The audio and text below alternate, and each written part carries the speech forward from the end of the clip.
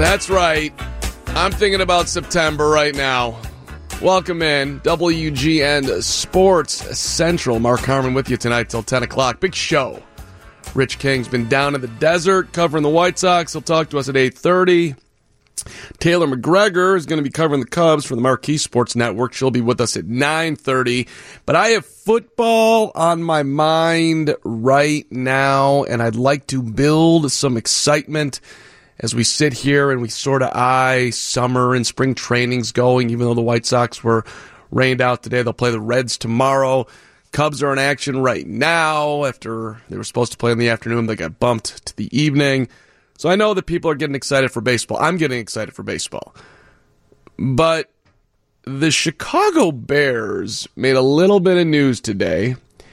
The Chicago Bears have released Prince Amukamara, no longer a cornerback for the Bears, saving themselves some money. Okay, so Prince Amukamara goes away. Liked Prince Amukamara, solid quarterback. And I like Taylor Gabriel, the wide receiver. But he was concussed multiple times, had a hard time getting on the field. And the Bears have opened up $13.5 million in salary cap space. NFL free agency starts March the 18th.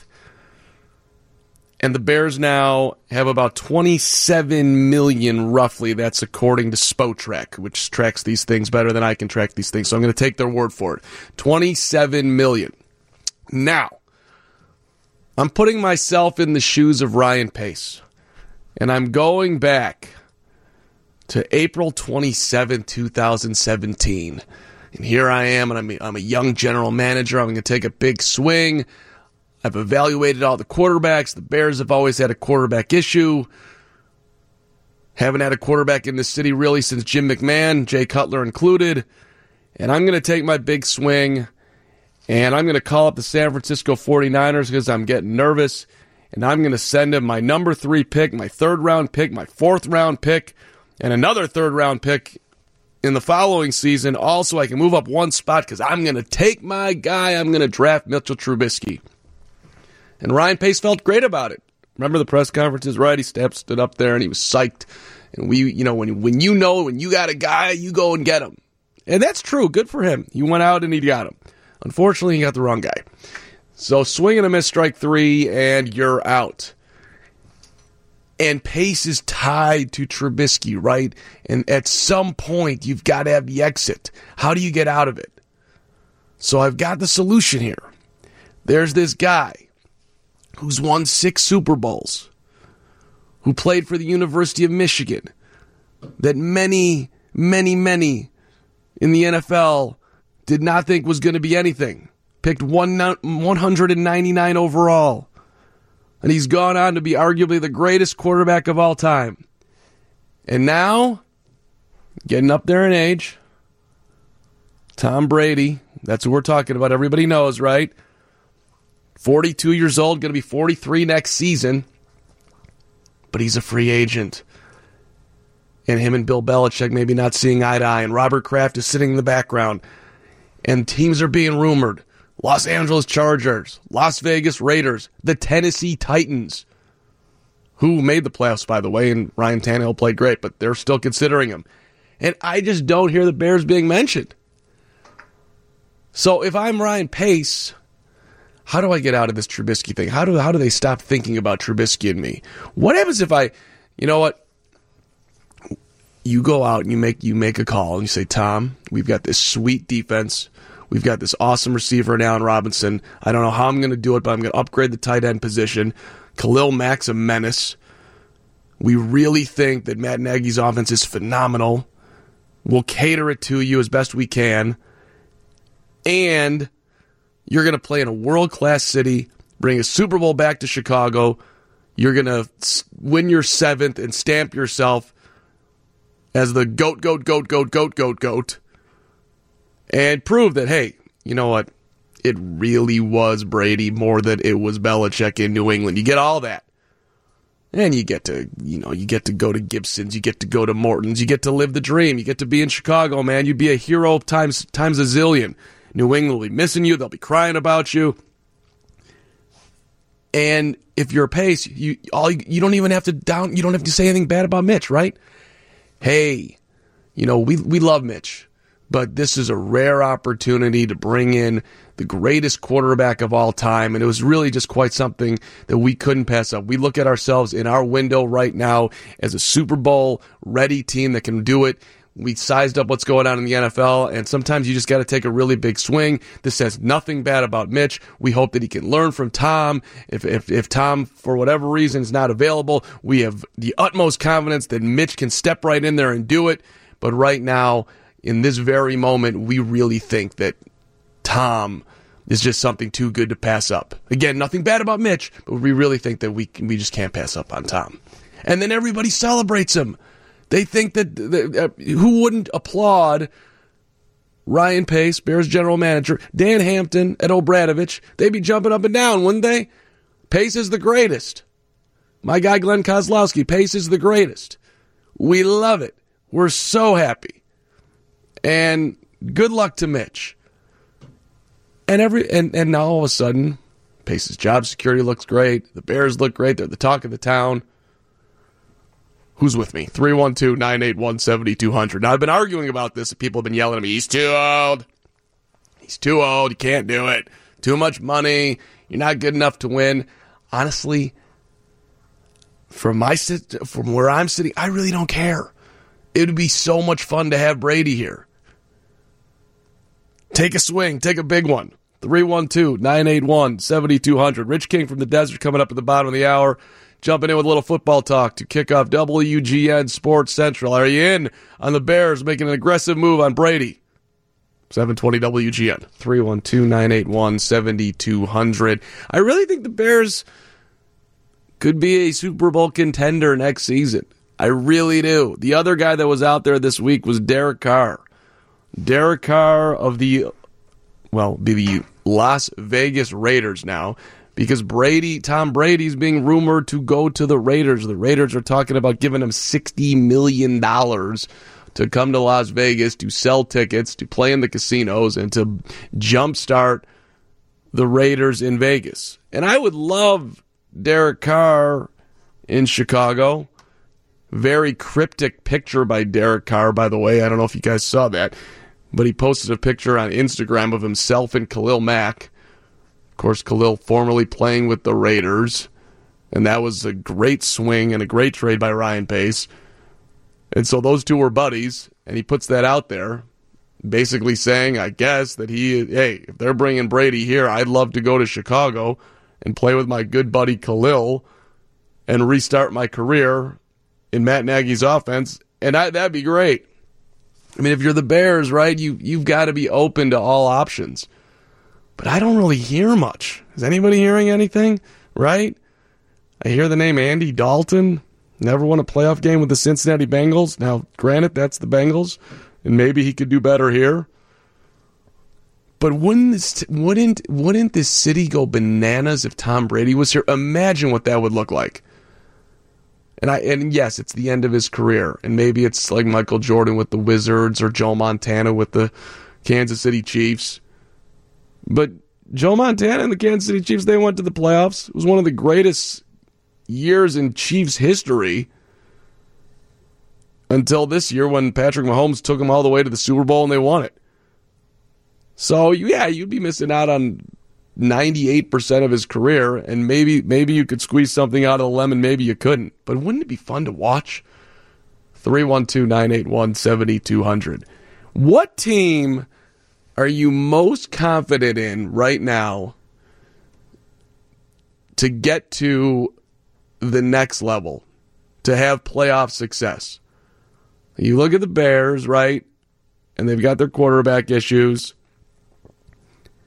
but there's a great defense, and I would think that it's still they're very much in their window. I'm not completely down on the Bears. However, you got the quarterback thing, and you don't know how you're going to solve it. And then let's move around the town here.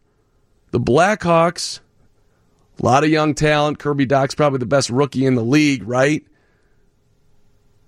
And Boquist has had a nice season.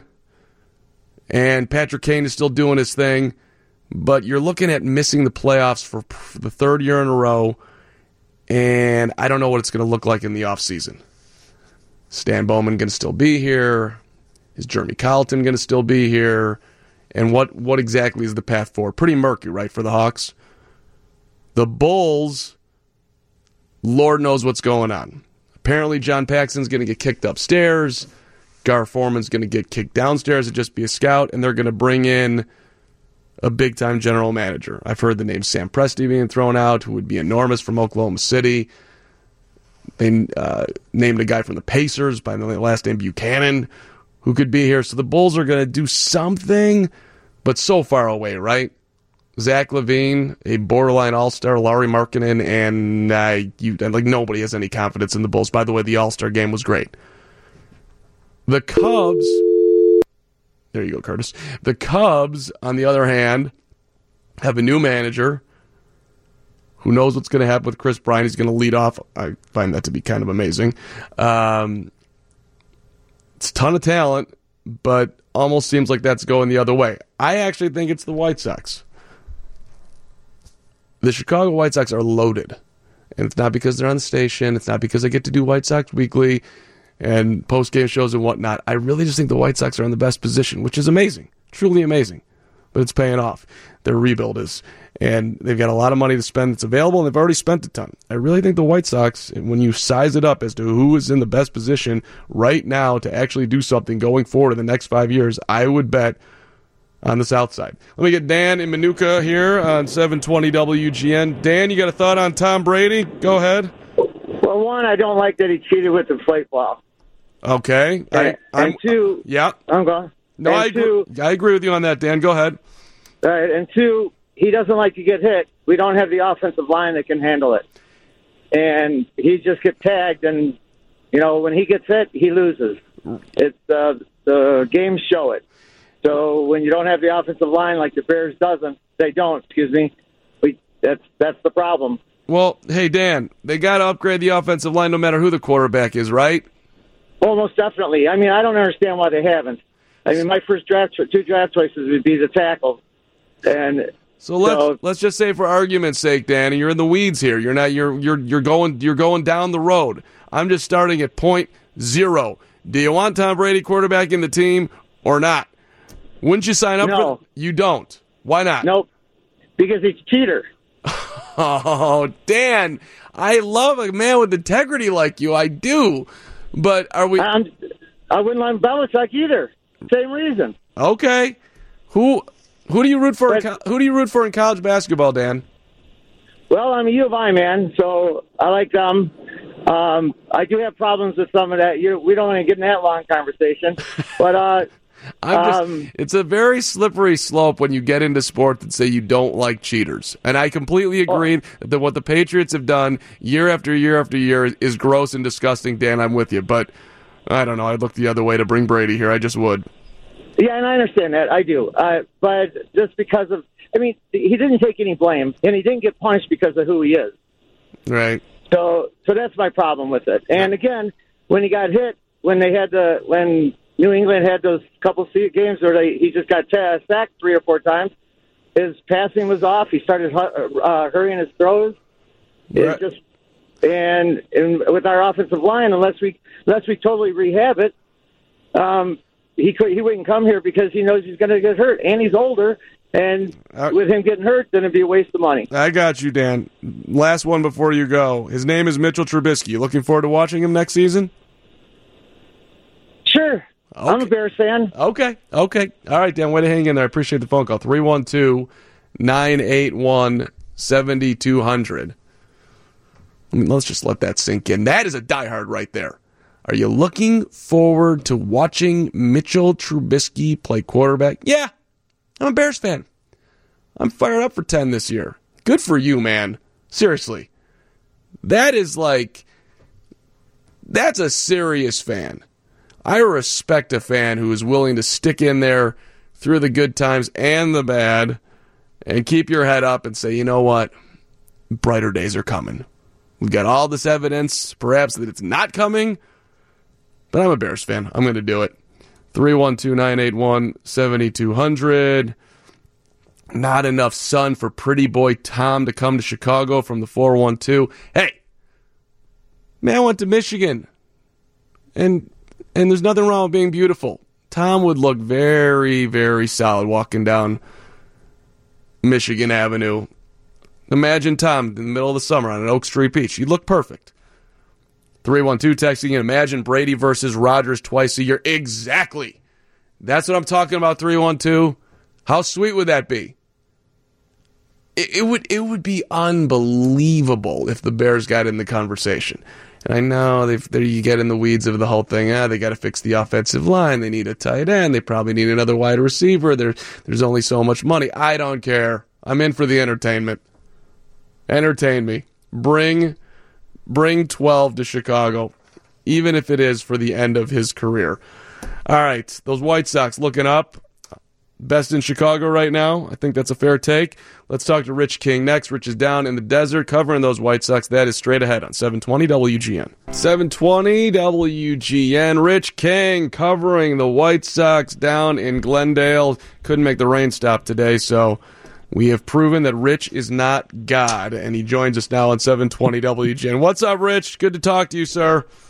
Well, good to be with you. It was rainy during the day. Now that it's late in the afternoon, the sun came out here. It's too late to save the White Sox team, but all in all, it's been good weather down here, except for today. Today was the first bad day in about 3 weeks. Yeah, well, a little rain never hurt down in the desert, though, right? I mean, I know it's. Right. We were excited to get some baseball in today. But so how long you been down there now, Rich? A couple of weeks, right? I got down on the 31st of January and started covering the team, obviously, when camp opened. And I've been doing it ever since. It's been a good camp. Everybody's upbeat. This is my best camp I've seen in quite a while for the White Sox. With the additions they made in the offseason, everybody's pumped up and ready to go. Of course, they all are in spring training, but I think there's a little extra buzz this year because of what happened in the offseason, obviously. So the news today is that Ricky is looking at leading Tim Anderson off and having Yohan Moncada in that 2-hole. Now, Tim, of course, won a batting title last year, hitting .335, but he's not your quintessential on-base guy, Rich. What do you think about that? Well, he could be. I mean, he swings a lot of pitches, of course, doesn't take a lot of walks. But if he's in the leadoff spot, he'll have to change a little bit, one would think. He's come in. We've talked to him. I've talked to him 2 or 3 times down there. He seems to have a real good fix on things. Despite the batting title, he's looking to improve in every area, especially defensively. Led the majors in errors last year. He wants to get a gold glove, he said, down the road, maybe this year, hopefully. But I think his head's on the right way. I think he's got a good head on his shoulders coming into his 27th year of living on this earth. So I think he's ready. Moncada, I think Moncada can hit anywhere. I don't think it's a problem for him anywhere. But we'll see how it goes. I mean, leadoff man has changed over the years. Used to be the speedster all the time, the guy that slapped the ball around and got on base. But that's changed. I guess Chris Bryant's going to lead off for the Cubs. So things are changing in baseball thanks to the sabermetrics. Yeah, I'll talk about Chris Bryant in that leadoff hole a little bit later, which just seems I have a solution for that one, Rich. But for me with the White Sox, well, number one, look, Tim can hit anywhere in the lineup. I'm going to feel comfortable that Tim's going to give you A, his best effort, B, a quality at bat. But I do worry slightly about a guy who was so successful winning a batting title, not hitting there, and you're asking him to do something different. But he's got a ton of confidence, right? And now he's got his own YouTube channel, Rich. I mean, can Rich King get on Tim Anderson's YouTube channel? Because you've done a lot in your career, but that'd be a big move. Well, I'm on good terms with him. Maybe I'll get on. I don't know. He's a great kid. He had a lot of controversy last year with the bat tossing incident. He handled it real well. I talked to him during that thing last year in the locker room after it happened. He kept the focus, didn't let it eat him up, and had a great year, won a batting title. The ideal leadoff man, I think, for that club, and if he comes up this year, would be Madrigal, the first-round pick of a year ago, who had 311 last year in the minors. I talked to him. He's gunning to make the team. I don't think he will make it, but he's the kind of guy who slaps the ball around, gets on base, can run. I think Madrigal is one of the fastest guys on the team, if you look at it from a strictly spring training standpoint. So, but, managers think different now. The sabermetrics guys think different. And leadoff role has changed. It's no longer the speed merchant on top, although Anderson does have a lot of speed and can steal some bases. Yeah, I still, I guess I'm old school. I like a guy at the top who can steal bases, who does walk, has a high on base percentage, and does it sort of the old-fashioned way, and is not necessarily, a guy with power hitting it all over the ballpark, although you can say that Ricky Henderson was an old school leadoff guy back in the day, and he certainly could take the ball out of the ballpark at any point in time, start the game later in the game. You're younger than me, so I'm old school. I mean, but you know what? Things change in baseball, and this whole concept has changed. The launch angles are in there now, and the leadoff position has changed. Their pitcher's batting eighth now. Everything is the game slowly evolves, and last year you saw it with the bat thing. We talked about that when I was on the show. The old school guys frown that kind of thing. The present generation doesn't think that much of it. They think it's a celebration. Back in my day, you'd go after the guy, hit him with a pitch, but nowadays things are different. Rich King, the veteran WGN TV, WGN Radio with us here, covering the White Sox down in Glendale on 720 WGN. So Lucas Giolito threw today, Rich. I know he's coming off the cold. He had a little tightness in the chest, but things seem to be moving in the right direction. Yes, to talk to him. I've talked to almost everybody on the team, and he is not concerned at all. Did not have a good spring a year ago. It had a great year. He's got this neuro therapy he's going through, which is basically a positive thinking thing, and seems to have worked wonders with him. He had a great year last year. Yeah, slowed a little bit, had the flu. He was really laid up with the flu, he said. But he seems ready to go, and so does Gio Gonzalez, who was slowed down by a minor injury, shoulder thing. And so, yeah, it's early in camp. There's a long way to go. There's no sense of rushing anybody at this point. The Sox will be super cautious of everybody and to go from there. But Lucas does look like he's poised to have another good year. Let's hope he does, because that rotation looks pretty good right now. It's got some depth in there, and with Kopech waiting in the wings to come up, you kind of like the way things shape up. The bullpen does look good, too. This is one solid club, and look at that offensive output they're going to have this year. It's pretty awesome. They could have if Madrigal comes up and has a 300 year, they could have four infielders in the 300 range, with Anderson and Moncada and Abreu at first base. This is a heck of an infield. It's not that old. Abreu, he's 32 years old, the oldest of that group, just extended with the White Sox. So it's a very impressive infield. Look at the outfield. You got, again, potential all-stars out there with Robert coming in, Jimenez, and Larry Garcia, who we up today for a new contract or extension, whatever. He is a solid guy. He's going to bounce around. So it's a pretty good team they put together, and the catching speaks for itself with Grandel and McCann. Now, that's all on paper, right? Things happen, injuries pop up, bad things happen. Let's hope it doesn't.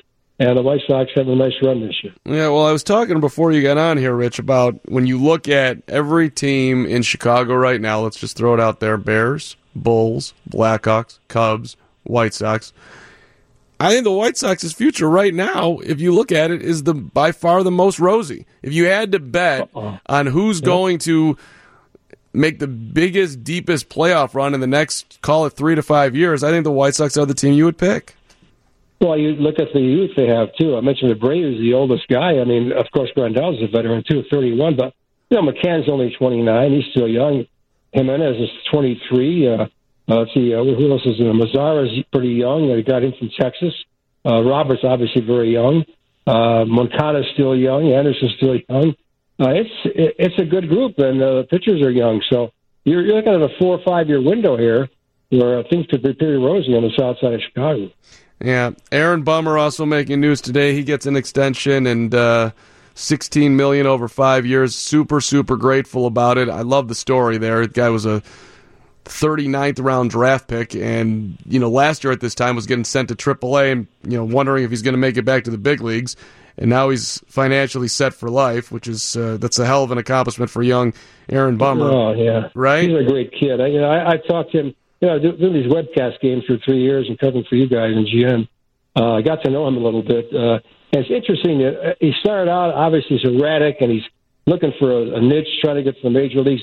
He told me this past week, he said what changed his mind is he just decided to go out there and bear down and think about the mental side of the game more than the physical side. He had an oblique strain in spring training last year, slowed him up, didn't make the team. And he said that kind of turned him around. He said he went down and he figured, I don't want to be a guy that's going to be up and down and maybe get 10 games here, 15 games there in the majors. I want to stay. And he went on to post a 2.13 ERA in 58 games. He's a delightful guy. Jay Fry is the same way. A kid who I've been following for 3 or 4 years here. Learned the craft. And the big thing I'll tell you, and these young guys, is they have to feel like they belong in the major leagues. And you can understand that. You can relate that to any profession. I mean, in our business, too.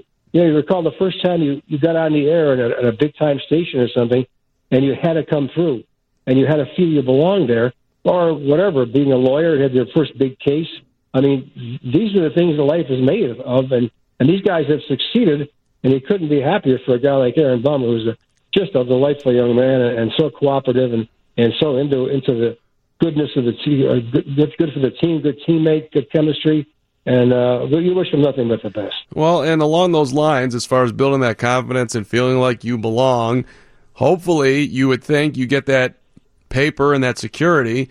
Maybe Aaron Bummer takes even another step up and can be that much more dominant in the bullpen, knowing that, you know what, I don't have to worry about putting food on the table for the rest of my life, so maybe I can just settle in here. And, hey, the White Sox feel like I'm a professional superstar or quality reliever, however you want to put it. You know, I would think that would give him nothing but confidence. One guy, we had Carson Fulmer on earlier today, Rich, on White Sox Weekly, and that's a guy that I'm rooting for. Different story, first-round draft pick, got paid early, but the talent, I think, is there. He seems to have some confidence that this is going to be a breakout year for him. I know you've talked to everyone. Have you talked to Carson? Yes, I have. What are you hearing there? Every year he comes to camp, his attitude is in the right place. He's looking positive. He's just no negative thoughts. He knows he's got the stuff. All right, he's got the stuff. He's got to put it together, just like Bummer and Fry did. And that comes with time. Now, it's taking him a little longer. Hopefully he will make it this year. He's a valuable guy to have in the bullpen, wants to make the team.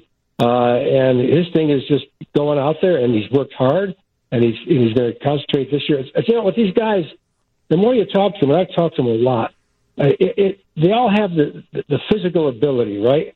But that's not enough. You have to have the mental approach that gets you. Even a guy like Ronaldo Lopez told us, you see, last year he had a bad year. He said, I was thinking of the previous poor pitch that I made, or the previous poor outing, instead of concentrating on the outing you're in.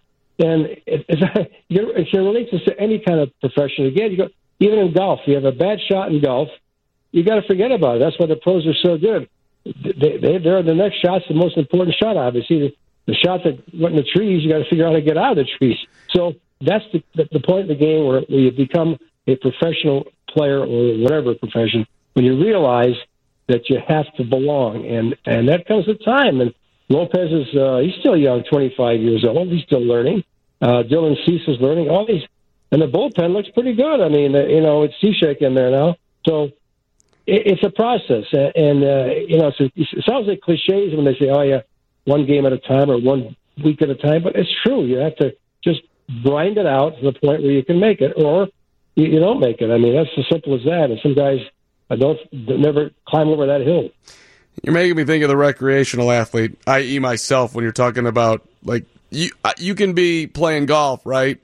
And instead of hitting a ball down the middle, maybe you spray it in the trees, but then you realize after the shot, oh, I was thinking about work. I was thinking about home. I was thinking about anything other than what you were doing. And that's obviously, if you're a professional, you shouldn't be doing that, but they're human too. So, that's a great point. That's the point that I think you have to make. And I play golf a lot, and it's so true. You're going good, all right? You got 3 or 4 good holes in a row. All of a sudden, you have a bad shot, all right? And it seems that momentum of that bad shot weighs on your mind. And instead of thinking about the next shot or getting it right, you think about the previous shot, and you're angry about it. And Giolito's neuropathic, whatever he's doing, seems to eliminate that. You don't think about that previous shot. And that's the hardest thing in the world to do, believe me. It's not easy to do that, because you're going to think about the bad shot. But somehow you have to get over it and say, well, I had a bad shot, forget about it, and go on. It's the hardest thing in the world to do in anything. Yeah. Even if you have a bad show. If you have a bad show one night, you go home and you're thinking about it. Now, next time you get on, maybe you're still thinking about it. you have to forget about the bad show. But it sounds easy when you say it, but believe me, it's hard to do. Right. Thankfully for me, I've never had a bad show. It's just... I know. I used to have bad shows, and at the end, when I finally realized, there's nothing, you might laugh it off, and you can go on to the next show. That's what you have to do. Right. And I guess that's a lesson for life in general. Right. Or I just always have bad shows, so it feels no different. I just did it again. Okay. Hey, Rich, always good to talk to you, my friend. I enjoy the desert. When's the first game that we can hear you? We'll be on Tuesday on the webcast with I think the Giants. Okay. At Glendale. They're on the road tomorrow in Goodyear, and then they play the Dodgers on Monday in Camelback, and then we have the Camelback game on Tuesday. We lost the game, so we're down to 12 webcast games this year, but it's a lot of fun, believe me. It's a joy being here and enjoy being part of this club and looking at it on the rise. Yeah, always good to have me on. Yeah, always good to have you on, Rich. Good to talk to you. Okay, thanks. Good night. Rich King, WGN TV, WGN Radio, and down in the desert doing games for the White Sox during spring training. All right, quick timeout coming on back here. Well, I'm going to tackle the Cubs and Chris Bryant leading off, and I have a solution, at least an idea to throw out there that could be perhaps better than what they're doing. 720 WGN. All right, let's talk a little Cubs baseball here. 312-981-7200. So David Ross, Cubs are actually playing right now, but Ross isn't managing because he's got the flu. Andy Green stepping in, which is kind of that's just too bad, right? First spring training game as a manager. Yeah, I can't make it. I'm sick. Which, much long season. You don't need to be there if you've got a fever. I get it, but that's just not the way you want to start. But regardless, David Ross spoke earlier this week about what he wants to do with the leadoff hitter, and he was talking to Dan Roan at WGN TV. So let me bring this to you because it's a little interesting the way Ross is looking at potentially putting Chris Bryant at the top of the order. We start looking at players and where to slot them in the lineup. I think a lot gets made of that. And, I want to talk to KB first about it before I just kind of, really cemented my thoughts on it and make sure he's on board with it. And we had a great conversation first day he got to camp, some really good feedback, and got to talk to him about, just the pros and cons, the way I look at it. And he was super excited. I think he feels like he can have a real impact as I do. And really just, you look on paper and there's a lot of great individual seasons, that some numbers that are put up there when you actually look at the individual players, but how that lineup works together I think is important. I think KB can be a guy that sets the tone at the top, represent our club with the at-bats that I want out of the group, and it's always nice when you're really good players at the top of the line. We put an MVP at the top, and that guy's spot keeps coming around as the game goes. From the opponent's standpoint, you're like, is this guy up again already? So that's kind of the feeling I want to create. Yeah, I like that, and I also like the fact that he's embracing getting that fifth at bat every day. Yeah, well, I think that's the hard part. It's not necessarily leading off the game; it's really on the back end, that fifth at bat on the days where you're not feeling good, mentally being able to grind that at bat and lock in and know that bat is just as important as the first one, sometimes even more. So the willingness to want that at bat is not in everybody, and that can kind of create a long day on days you're not feeling good at the plate. And the fact that he's excited about that is something that I would never know. I sometimes wasn't even wishing for the fourth at bat when I was playing. So his excitement about it, the way he runs the bases, just who he is as a complete player really just plays into setting the tone. And I think it really puts a stamp on just us as the Chicago Cubs and what we want to be about. So there was Ross with the Dan Roan. Dan, of course, doing a great job covering the team down at spring training. So, okay. David Ross is looking at the Cubs roster, and he's looking, and there just isn't a traditional leadoff guy. And Chris Bryant led off in college. Chris Bryant's an on-base guy. Chris Bryant is a great teammate. He's happy to play third or first or left or right.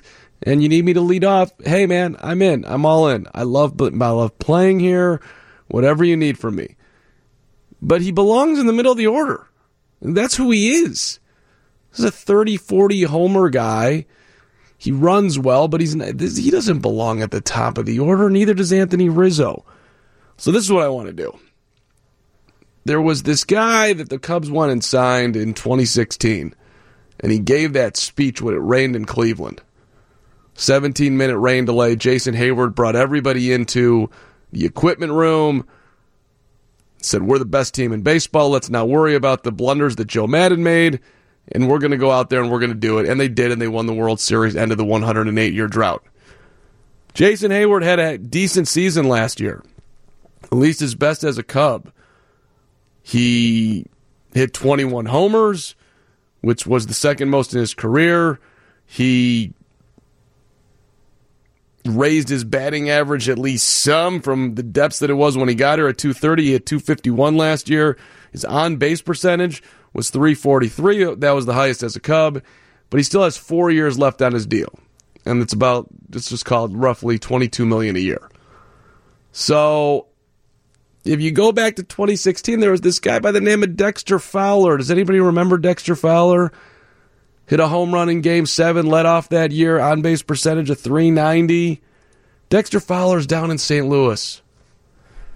Last year, Fowler hit 238, but his on-base was 350.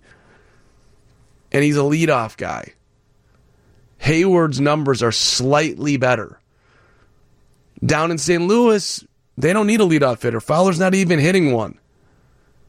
So why not just, hey, Cardinals, you guys ripped us off. Lou Brock for Ernie Broglio. The last time they made a trade was back in 2007 for a shortstop by the name of John Nelson, who never played a game for the Cubs and had 5 at-bats for the Cardinals. But these two teams, they've made deals. Todd Zeile was traded from the Cardinals to the Cubs. This is a trade that could help both teams. Hey, we'll give you Jason Hayward back. He's a better defender. You've got Fowler in right anyway. So put him in right field. Now you got a better defender. He's got a little bit more power. He's a great clubhouse guy. And the Cubs just need to eat some of the money. Like about $40 million. About half. And then you have your leadoff guy. I think that's a great solution. I thought of this all by myself. 312-981-7200. Who's in? Fowler for Hayward, Hayward for Fowler. They were best buddies when they were here, so that would be a little bit awkward. Now they're traded for each other. And Hayward's in the last year. He's his deal. He's got a no-trade clause, but this is the last year of it. So he would be getting traded back to a team that he played for before. I think this is the perfect solution. Fowler for Hayward. KB slides back down, and all is well. All right.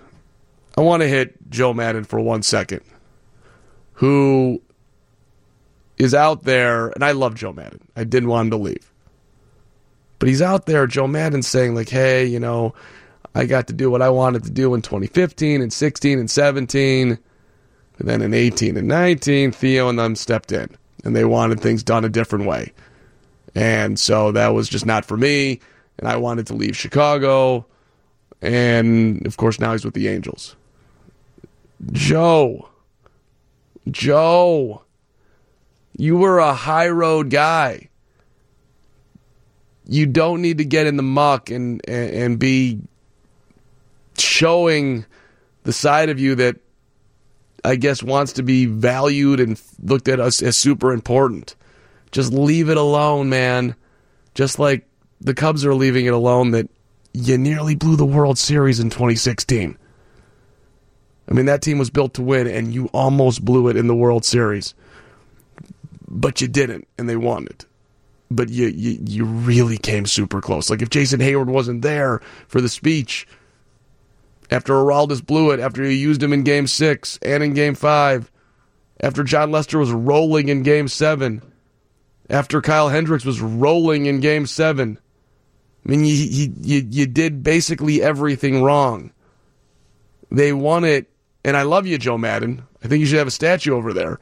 But they won it in 16, partly at least. I think he created a great culture. I think there was a confidence with which the guys played with that he gets a ton of credit for. But the actual strategic decisions, some of them are way off. So just kind of leave well enough alone. You're out there on the West Coast. You're going back where you started your baseball career. It's beautiful. You don't need to say anything bad about the Cubs. Just move along. It's a good lesson in life. All right, news coming up here. After 9 o'clock, we're going to celebrate Do You Believe in Miracles, the 40-year anniversary. We'll talk about that to start the 9 o'clock hour, 720 WGN.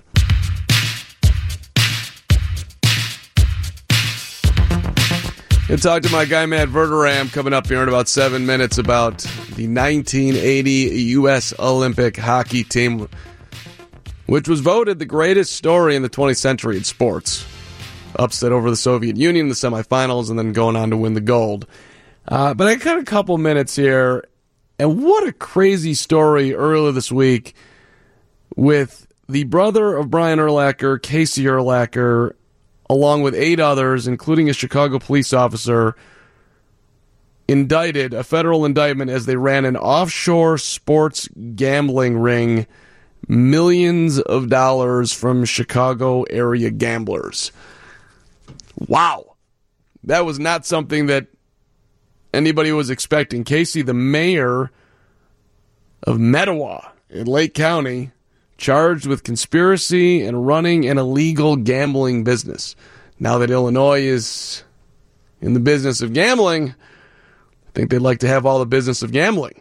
And no, Casey Urlacher.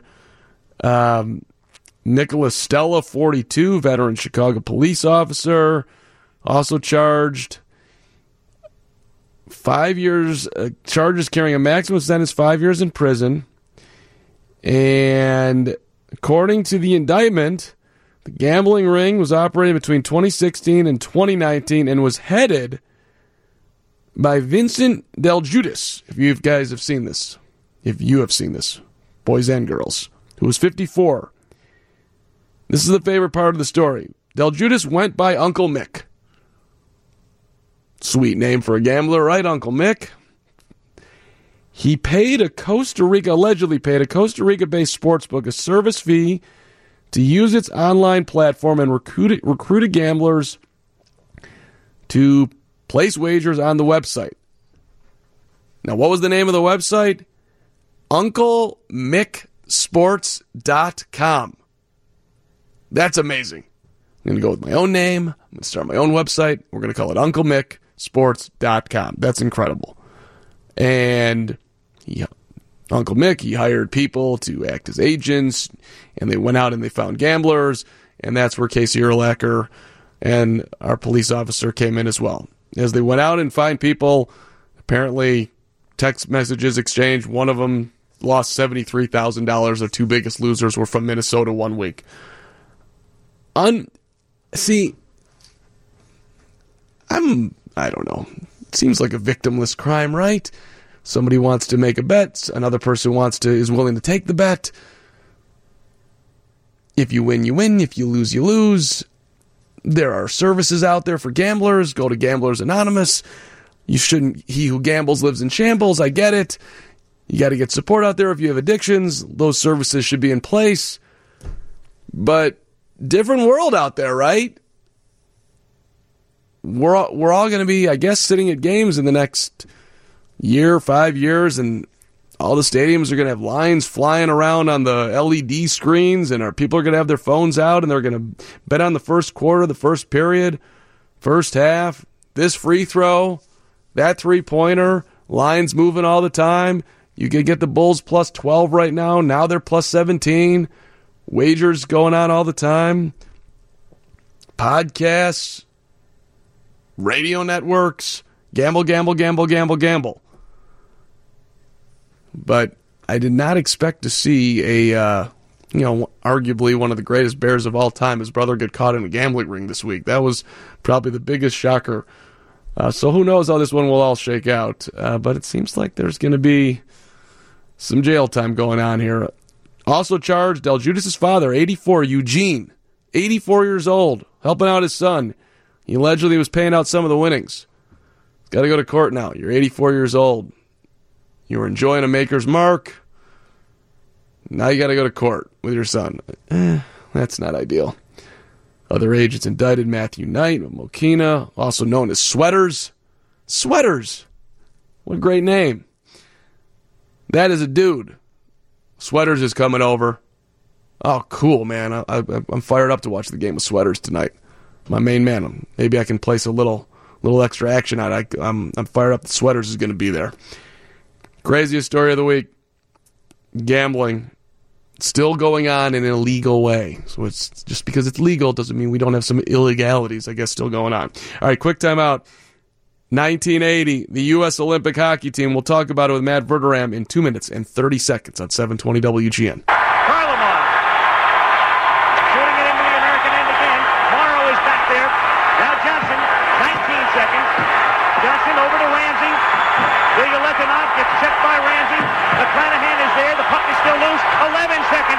You've got 10 seconds. The countdown going on right now. Morrow up to Schultz. 5 seconds left in the game. Do you believe in miracles? Yes! Unbelievable.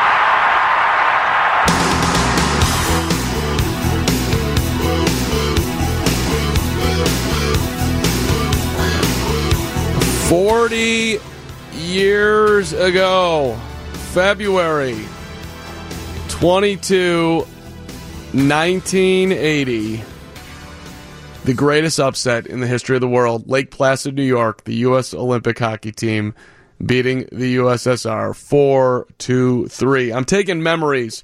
I would love to hear from people who were watching that night and you probably didn't know it was actually on tape delay, but it was, but you thought it was live, and perhaps you cried, perhaps you jumped up and down.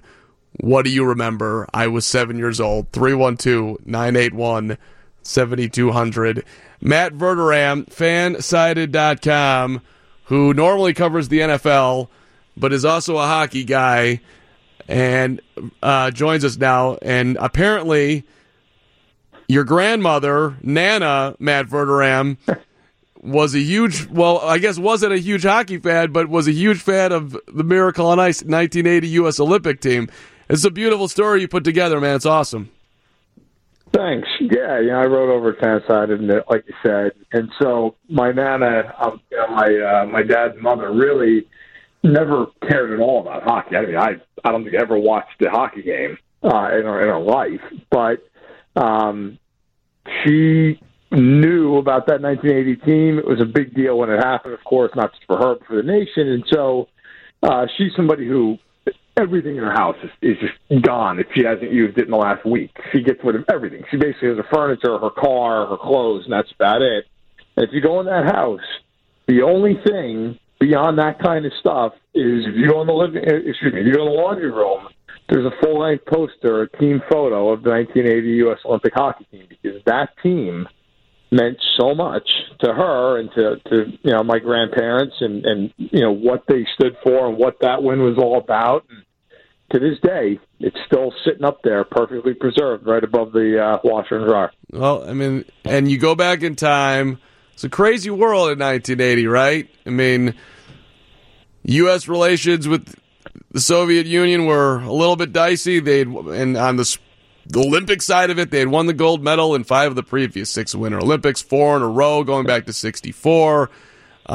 They were 27-1-1 in games leading up to the U.S. Olympics, outscoring opponents 175-44. I mean, the U.S. was given no chance, and of course, led by the great Herb Brooks, Matt Verderame. 4 players with minimal minor league experience. The U.S. got it done. You weren't born, were you? Right? No, I was born in '88. But obviously, Carm, we worked here. I mean, I'm a huge hockey fan. My dad is a hockey fan, but he really wasn't at the time. You're taking memories. So another funny story of that is my dad was actually working, and you mentioned it was on tape delay, and he had a buddy who he worked with who was a big hockey fan. He had heard, I think, on a radio station in New York City that the U.S. had won the game, and he came running in screaming, the Americans won, the Americans won. And everybody ran out of work early, went home and watched the game. But yeah, it was a crazy time. Inflation, gas lines, the Iranian hostage crisis. People, for anyone who doesn't really realize how big of an upset it was, consider this. The U.S. was an 1,000-to-1 underdog to win that tournament. Not that game, but that tournament, which obviously the Russians were the big favorite in.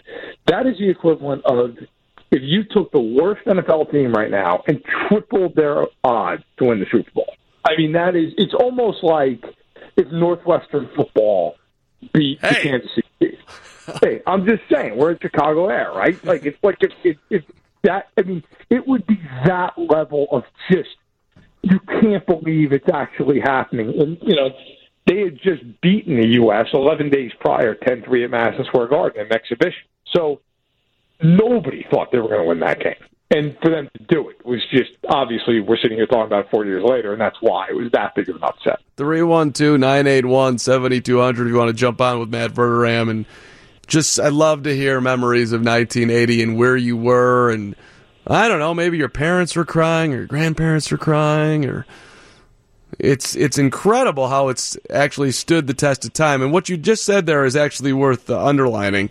That is the equivalent. It's a college team beating a bunch of professionals, which never happens. And here at the home of the Wildcats, why don't we just make it Northwestern? It's like Northwestern beating the Bears or beating New England. That's actually, I think, a fair comparison. You did have 20 players on the team, and 13 of them eventually played in the NHL, and 5 of them played in over 500 NHL games. But, Mike Eruzione, he's not going to go down as the greatest goalie of all time, but he was good enough to do it on that team, right? Yeah, Jim Craig. I mean, look, he was a solid goaltender in the NHL. He never really became a star. I mean, the best player on that team was probably Kenny Morrow, the defenseman for the Islanders. Kenny Morrow won that game, then went to the Islanders and won 4 straight Stanley Cups. So he had a pretty nice run. But, yeah, I mean, you look at probably the most successful guys were Kenny Morrow and the coach, Herb Brooks. I mean, it wasn't a team of guys who, they became such great players. I mean, you said, Mark Johnson, who had 2 goals in that game, he ended up having a decent NHL career. But, none of these guys are Hall of Famers. It wasn't like, some of these guys went on and became that. And I think, we are so removed now from the way the Olympics were, where everybody was an amateur. The Russian team, I mean, they basically masqueraded as soldiers in the Red Army, but they were professional hockey players. In fact, the year prior, in late 1979, they played the NHL All-Star team in what was called the Challenge Cup, the best-of-3 series. They split the first 2 games, and the Russians won 6-0 in the third game. I mean, that's how great that team. Vladimir Tretiak was the best goaltender. Some people will say to this day of all time. And the Russians pulled him after the first period. He gave 2 goals, and they were annoyed with him, so they yanked him for Michigan, and they ended up obviously losing. But I think if you look at the box score of that game, the Americans were outshot 39-16. I mean, it was not a game where the Americans dominated by any stretch. They were dominated, but they got a great game from Tim Craig in net. They made a couple of great plays, took advantage of power play. And the rest is history. Did you go back and watch it before you wrote the piece, Matt? No, I have watched it in its entirety. When I went to college, I had my ice hockey coach. He actually was at the game. Went up there, and so I've heard him talk extensively about it. I've watched the movie and the HBO special on 1,000,000 times, but no, I haven't seen the game in its entirety probably in a decade. Okay, you got one line in here that. Brought a little tear to the eye, Matt Verderam. My grandmother is an old widow now. She always keeps a neat house and has gotten rid of most everything save clothes, furniture, and photos. If you go into her laundry room, there are 3 items: the washer, dryer, and a full-length poster of the 1980 United States ice hockey team. That's awesome. We almost got to get Nana on the air here, Matt. Is she available? None of these days. She's still around and kicking. She's got Alzheimer's pretty good now, so I don't know how much she remembers of 1918 these days. But if there was something she'd remember from sports, it would be that. I think that's, and I wrote about it in the story that I wrote earlier. But I think that's part of this too, right? Like that's what makes this so special. That's like 40 years later. They're doing segments on Good Morning America about this. It wasn't because it was the sport itself, the sporting event. It was fine, but it was a sporting event. Like we have big upsets in sporting events all the time. March Madness gives them to us every year. What made this so special was, stateside, it was viewed as good versus evil. It was capitalism versus communism. I mean, that was the height of the Cold War. Reagan's about to take office in a year, and at the time, Jimmy Carter was the president, and the country was in a big downturn economically. That was the year where that famous crisis of confidence speech was given. I think people just felt lousy. And for those kids to be able to beat the Russians, it was just such a feeling, from anybody you talk to who was, old enough to really understand it at the time, was like, wow, if they can do that, well, then maybe we can pick ourselves up. And I think that's why that team isn't remembered because they won a hockey game against the better team. They're remembered because of the feeling they gave people when they won that game. And there's something to be said, maybe it would make no difference at all, but somehow I think it does. Al Michaels and the way he underlined it with "Do you believe in miracles?" Whenever you hear it, it still gives you chills. He brought it to even further life, and Al, gets every time it rolls around, he gets asked to talk about it, and he loves doing it because I think it was one of the most special moments in his broadcast career, without question. No doubt, Carmen. I think a big part of it is everyone refers to it obviously as the miracle on ice. Well, why do you refer to it that way? Because of that call. Do you believe in miracles? And I always thought it was interesting when they redid when they made the movie titled Miracle, obviously another ode to Al Michaels' call. When they did that, they had Al Michaels actually doing broadcast commentary for the mock game that they did in the movie.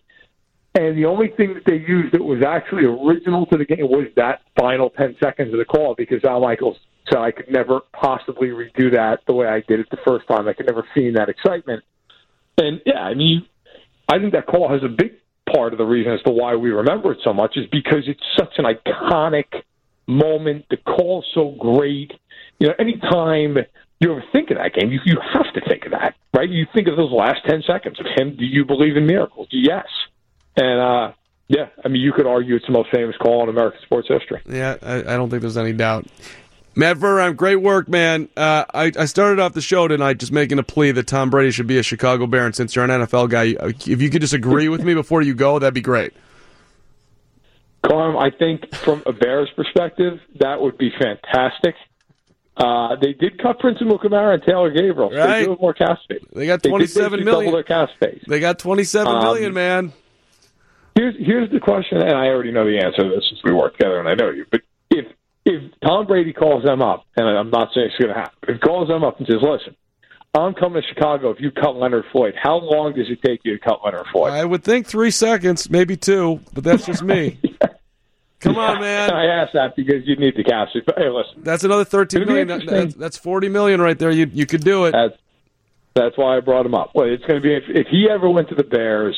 I would love to be in the office that day just to see your reaction. It'd be great. It'd be one hell of a story. Look, you know what? It's gonna be interesting. You got a lot of teams who are trying to get him on the team. No doubt. All right, great stuff, Matt Verder. I'm reading it at fansided.com. Outstanding piece on the 80 Olympic team. Got Graham in there and all of it. Nano, we love you. Thanks for taking time, brother. Hey, thanks a lot, man. Take care. All right, my pleasure. Matt Verderam, Fansided. Quick timeout, 720 WGN. I actually just got excited there. Verderam, longtime NFL guy, says did I not hear that right? One cutting of Leonard Floyd away, and you're in the Tom Brady conversation. 312-981-7200. Ryan Pace could be listening right now, and if you as the Bear fan calls in and says, just listen, cut Leonard, make the offer to Tom, let's bring 12 to Soldier Field, to Chicago, let's get him on the list at Gibson's, let's get him a free meal over wherever you want to go, pick a sweet Italian spot, let's get him on the Giordano's, let's get him on the Lou Malnati's. I know that he loves kale and everything else, and he's probably doing Pilates right now and eating a smoothie. We've got great plant-based food here too. A lot of options for Tom. Brady to Chicago, Trubisky to the bench. Be the greatest thing that ever happened in the city since they drafted Jordan in '84. That might be a little over the top. Patrick Kane was pretty sweet. A phenomenal story from the NHL tonight. And if you want to do that Tom Brady stuff, 312-981-7200 is the phone number. Phenomenal stuff that happened in Carolina tonight. The Carolina Hurricanes, both of their goaltenders got injured tonight playing the Toronto Maple Leafs. So you had two guys injured, so they had to turn to an emergency goalie. So 42-year-old Dave Ayers, who was driving the Zamboni, gets called in to be the goalie tonight. And he actually stopped 8 of 10 shots, and the Hurricanes beat the Toronto Maple Leafs 6-3. He's a Zamboni driver and arena maintenance worker for the Maple Leafs AHL affiliate, the Toronto Marlies. And he's been the regular practice goaltender for the Marlies and has appeared in Maple Leafs practices. So, this is incredible. I mean, the guy, he does have goalie talents, but he was there to drive the Zamboni. And they brought him in. I'm a little confused here. The Carolina Hurricanes, excuse me. The game was in Toronto then. So this guy works for the Maple Leafs. So the Maple Leafs had to okay their Zamboni driver and say, hey man,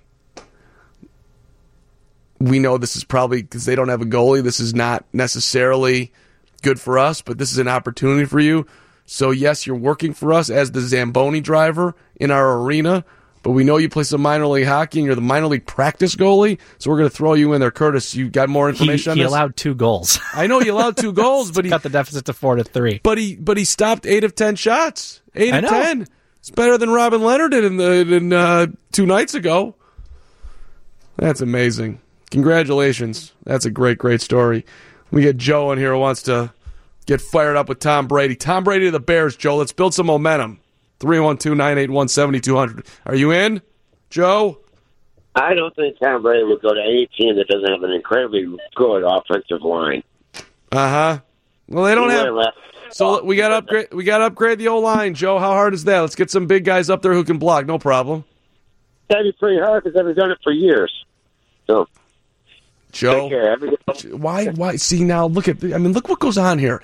I throw out Brady, I get excited, and people just call in and they just, never going to work. Where is the optimism in life? See your future, be your future. Anything is possible.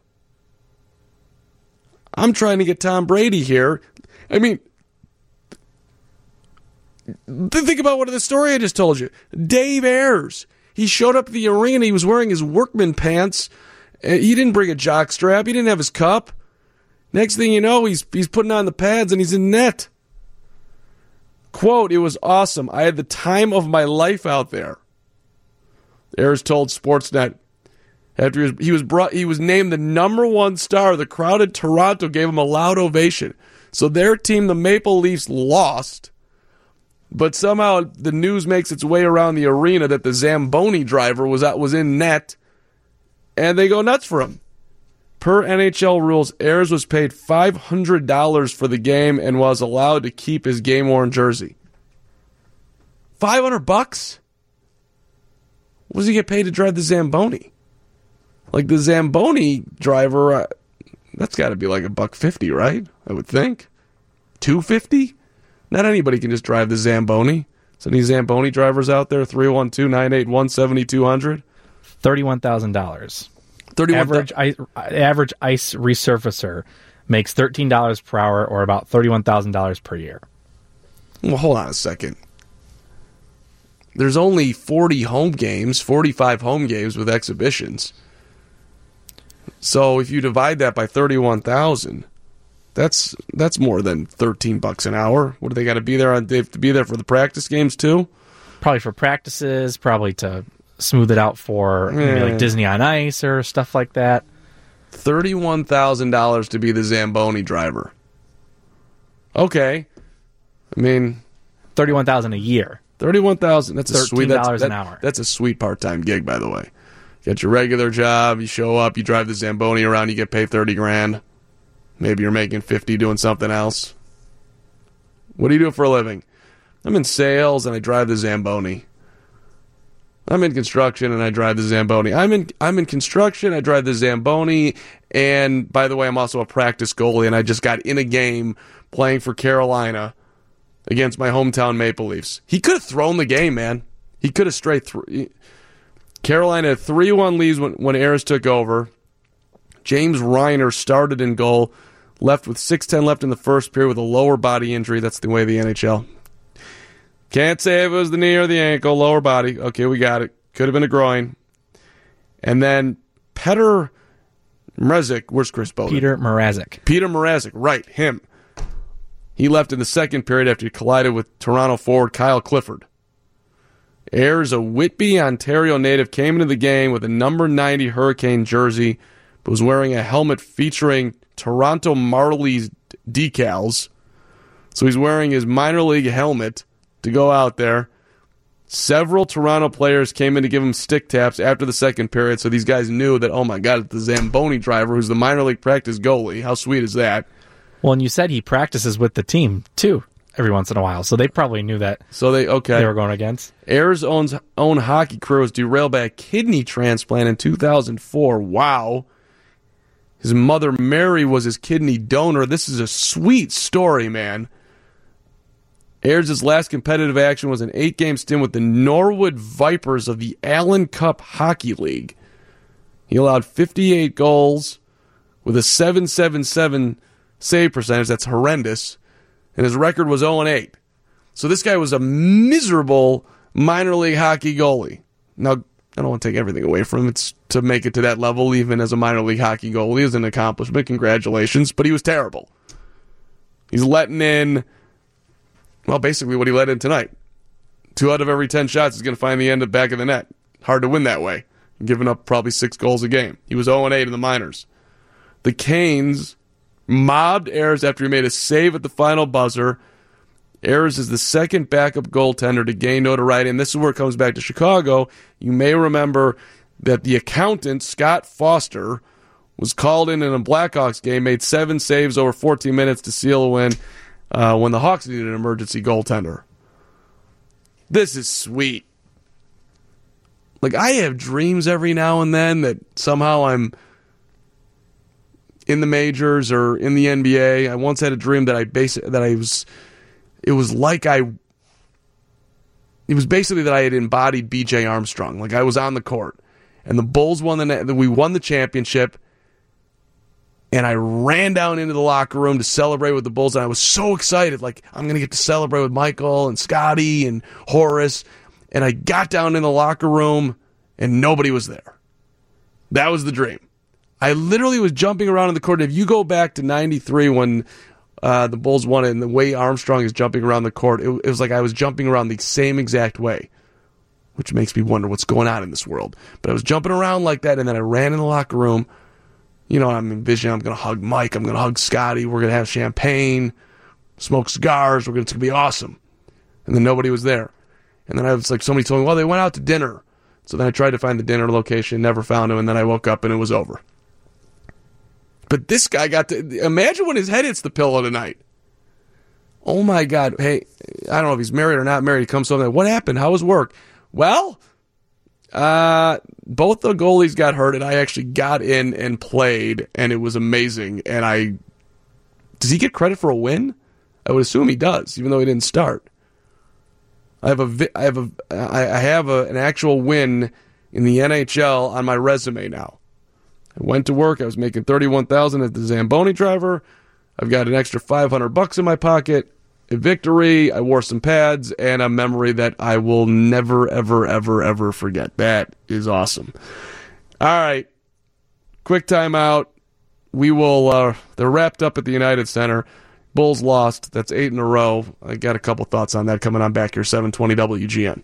Get to the Bulls in a second here as they lost to lowly Phoenix at home. That's 8 in a row in the loss column. But interesting day in spring training. White Sox were rained out. Cubs are playing now.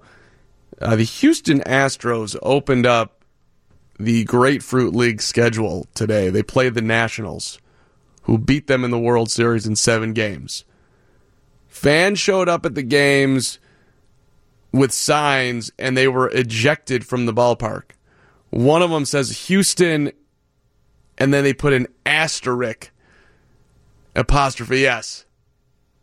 How does that guy get kicked out? That is super creative. You don't deserve to be booted for that. Now, another one read, "You see my hate," in large block letters. Okay, now just calm down with the hate. But to taunt them with an asterisk, that's hysterical.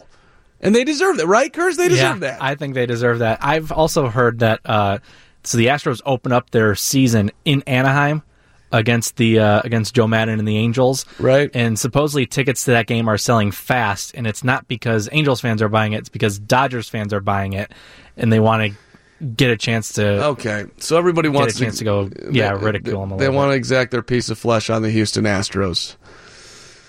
It's kind of tough, right? They deserve it. They cheated. They haven't owned it. Their owner is saying that it really didn't impact the outcome of games. Jim Crane not looking awful. That's what he's looking. Just brutal. But do we really want baseball players to be throwing at Jose Altuve and throwing at Carlos Correa? Guys getting beamed. I mean, there's been prop bets on Vegas already, setting it at like 83.5 for hit by pitches for Astros players this year. Right. I see that. I get uncomfortable with all that. But I get it. But I would much rather hit a home run against him and run around the bases and taunt them. That's sweeter. Yeah. Or strike them out and start yelling stuff at their bench. That's cool. And if the Astros are in a position where, are you going to take matters into your hand and throw back at a team that's taunting you, or are you just going to eat it? Like, that to me seems fair. I don't know what fair exactly means, but something along, like a little extra, like pimping every home run against the Astros all season long. Go ahead. Deserve it. Take 3 minutes to go around the bases. Or, Jose Altuve strikes out. Taunt him all the way back to the dugout. Like that to me, and the fans would go nuts. They would love it. Well, did you see there was a video when spring training first broke? A fan brought a trash can to one of the practice fields for the Astros and was banging it there. So then that to me is fair game too. Yeah. Like a fan bringing in a trash can. That would be a great giveaway. A small trash can at an American League ballpark when the Astros are in town with a little plastic spoon or wooden spoon to bang during the... Wow. I think that would be a great giveaway, a great way to sell tickets for a small market team. So that is an over... And maybe you could do that in the minors, like when the AAA Stros come in or the AA Astros. Wow. Oh, what are we turning into here? Where is the decency? But they cheated, and more people are talking about. Andre Dawson, Barry Rosner had an article in the Daily Herald. Andre's like they should strip the World Series from him. Of course they should. Of course they should. Asterisk. Didn't happen. I wouldn't even put it. To me, it's not even asterisk. It's vacated. 2017. Nobody won. Just like 1994 when there was a strike. Nobody won. That's what I would do.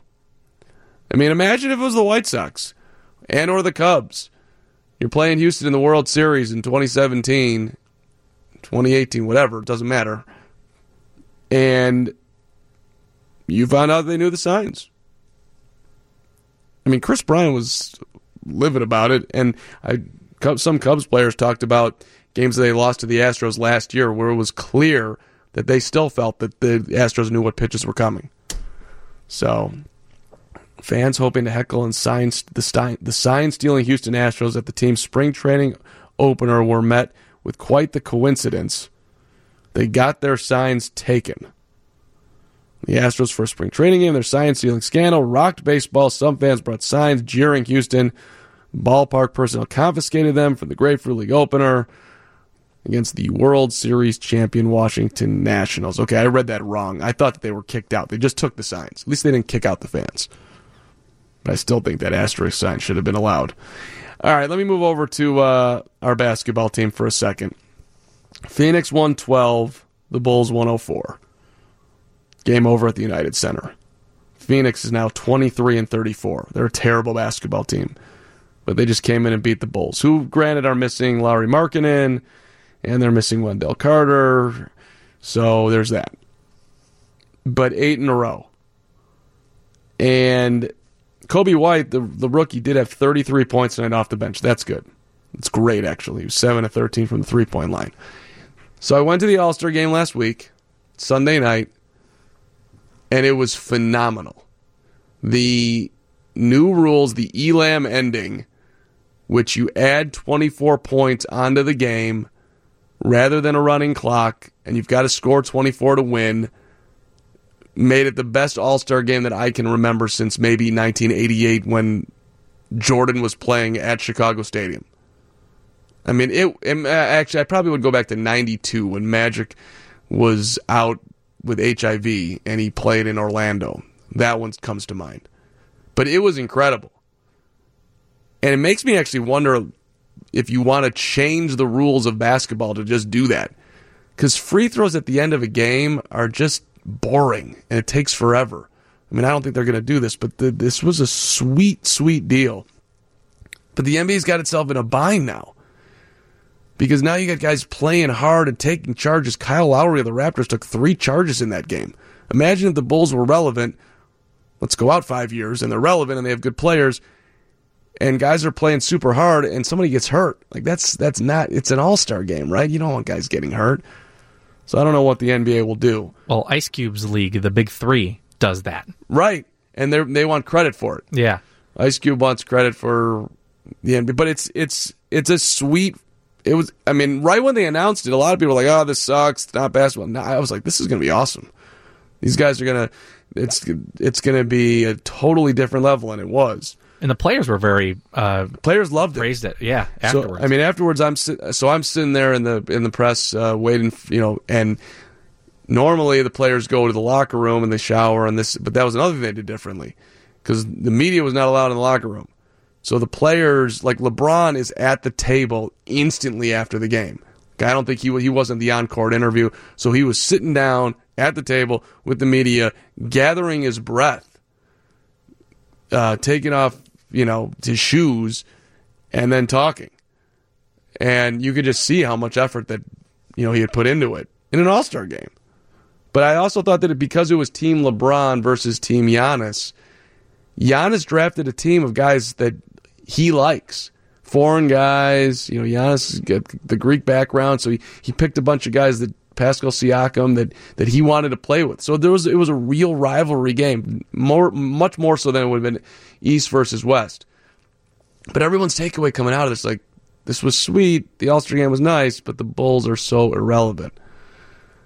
And so now they've just lost their 8th in a row. Jim Boylan does this weird thing where they're down 10 points late, and he calls a timeout. He does this every game to try to send some message to his guys, or let's work on one more play tonight because we're just trying to work and get better. They're professional basketball players, man. You can't treat them like it's 7th grade and you're trying to. Come on, know where you are in life. It's just weird. But I guess there's change coming over there, and we're going to get a new general manager. But it's just a little bit rough. But I looked online because I'm always checking StubHub for prices, and the Bulls were home on Thursday night against the Hornets. Seats in the 300 level before game time, like 20 minutes before game time, $6. As low, the cheapest that they can be, $6. Center court, 10 rows up, $35. Dang. $35 that's a $225 ticket. $225, so 1/6. Is that the math is right? That's right. I mean, that's not going to fly. I might have to go to my first Bulls game with that. There you go. Carl and Lisa are coming up here. News right around the corner. We'll say goodbye next, 720 WGN. All right, next week we're on after the Blackhawks, 9 to 10, and then White Sox Weekly is going to be on Sunday afternoon for your sports weekend programming on WGN. Curtis Koch did a great job producing tonight, as per always. Also on White Sox Weekly earlier today. Thank you to Carson Fulmer for jumping on, and also Zach Collins. And tonight, Rich King, WGN TV, Matt Verderam from Fansided. Thank you for listening. Thank you for texting. Thank you for calling.